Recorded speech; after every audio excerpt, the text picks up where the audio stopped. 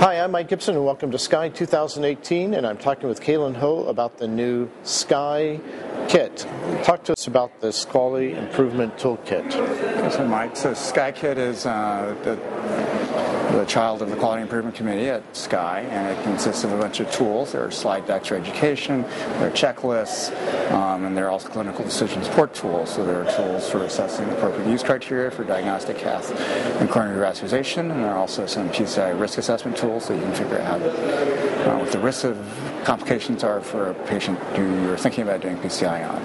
So how would a doc use this day-to-day, Kaylin? What is the kind of thing that has the most bearing on clinical practice? Is it the AUC criteria that they can look it up, or are there tick boxes they can figure out if they're appropriate, and patient in front of them right here, right now is appropriate? How does that work? Right, so if you go to the Sky website and click on Documents and Quality, you'll see there's a link to AUC tools. And if you click on that, right now the 2012 version is still up. We're going to roll out the 2016-2017 coronary revascular one shortly. We're trying to get the bugs out. But if you click there, it'll ask you a series of questions about the patient, and when you get to the terminal note, it will show you, based on the clinical characteristics that you input for the various scenarios for diagnostic cath or for PCI or CABG, for the things you indicated, whether the ratings for those scenarios are appropriate or inappropriate or uncertain or maybe appropriate. It'll show. So how does it tell you? Does it give you a range? What will it say back to you? Appropriate, inappropriate, or will you say A, B, C, D? What will it say? It depends on the scenario. Mm-hmm. So, for example, under coronary revascularization for stable ischemic heart disease, there are 8 questions you have to answer. So I'll show you the answers to the 8 questions, and then I'll say, if you said no CABG, for example, I'll show you for 1 vessel disease, 2 vessel disease, 3 vessel disease, left main disease, PCI or CABG, based on the anatomical configuration, based on the 8 questions you answered, what the ratings are. So it could be appropriate, maybe appropriate, or rarely appropriate. Mm-hmm. I'll show that to you, and it's color-coded, so appropriates are green, rarely appropriates are red. You can see that on your smartphone or on your computer.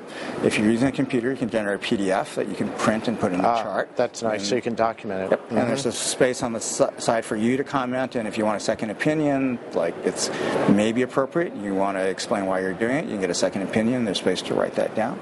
For those of us who are using electronic health records, there's also a copy-paste option, so you can copy that same information from the app and paste it into your cath report or your EHR, so you have the same information. To document it. That's great. What about the risk calculator? How does that work? So there are 2 risk calculators based on version 4 data set. One set's from the NCDR and MASDAC, and the other is from BMC Squared.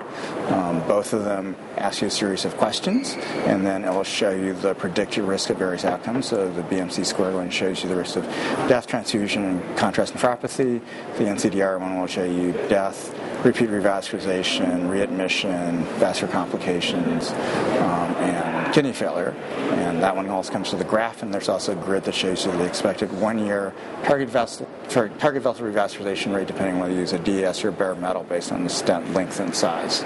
But nothing that says, what if you don't do any PCI in this patient? It just says, if you do a PCI, what happens? Right. So if you want to think about should you proceed or not, there are other tools not in the Sky Kit that can help you with patient choice and shared decision making, but those aren't part of the Sky Kit. And for the slides, those would be something you just look on your handheld device, but the slides would also be available on a website that you could use for presentations at your hospital? So you can download them, you can use them at your hospital, you can take them and do grand rounds in your community, and they're arranged by topic. There are also a set of tips for cardiovascular professionals, for the technologists and nurses that work in your cath lab.